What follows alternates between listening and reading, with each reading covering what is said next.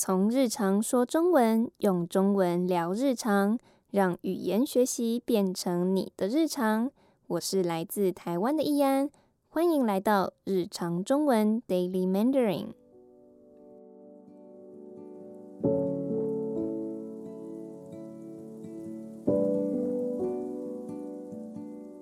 我将会分享，身为中文母语者，我们都是如何在日常生活中说中文。希望可以透过这个频道，让你的中文更道地。Podcast 里将会有中文学习、文化交流、主题访谈等单元，希望大家可以听得愉快，学得自在。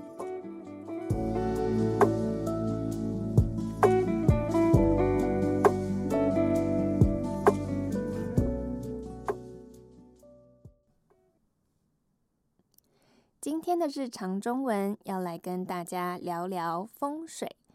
风水是中华文化里很重要的一部分。古代的人认为，房子建造的方式以及家中家具、物品的摆放方式，都会影响到一个人的运气，包含事业、健康及心情等等。尤其在新的一年开始，许多人都会希望透过安排好家里、办公室的摆设，用好的风水带来好运气。首先，财运是许多台湾人重视的风水。在房子格局方面，一般认为如果打开大门就能直接看到后面阳台或是窗户，会被认为没有办法聚集财富，而且住在里面的人也会觉得没有安全感。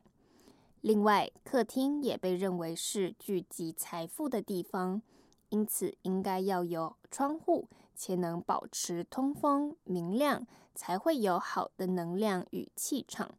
相反的，如果客厅阴暗，没有窗户，被认为会影响财运，事业发展也会受到影响。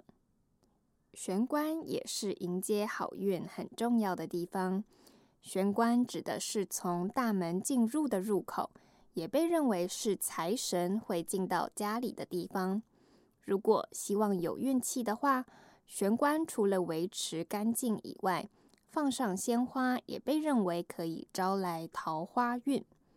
桃花在这边指的不是物质上的花朵，而是代表人际关系，包含事业、贵人、婚姻、人缘等等。好的桃花运也代表会有好的人际关系。除了公共空间外，卧室的摆设也很重要。一般卧室最忌讳床头的后方是走道、厕所、厨房，容易会影响睡眠，造成健康问题，还可能会影响人际关系。如果床头后方是窗户，容易会影响财运。卧室中间如果有镜子，也建议不要直接面对床，会影响夫妻之间的感情。好的风水与阳光、空气、水的能量有关，不仅影响运气，也可以有更好的居住品质，住起来更舒服，同时间有好的身心状况，自然能带来好运气。最后分享一句常用的谚语，叫做风水轮流转，意思是好运跟坏运不会永远存在，随着时间过去，一个人身上发生的好事或是坏事也会改变。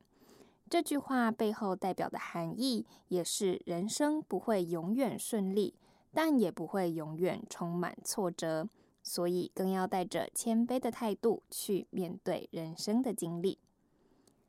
你的国家也有风水这样的文化吗？欢迎留言跟我分享。如果想收到逐字稿，也欢迎写信给我到 dailymandarin8@gmail.com。我们下集见。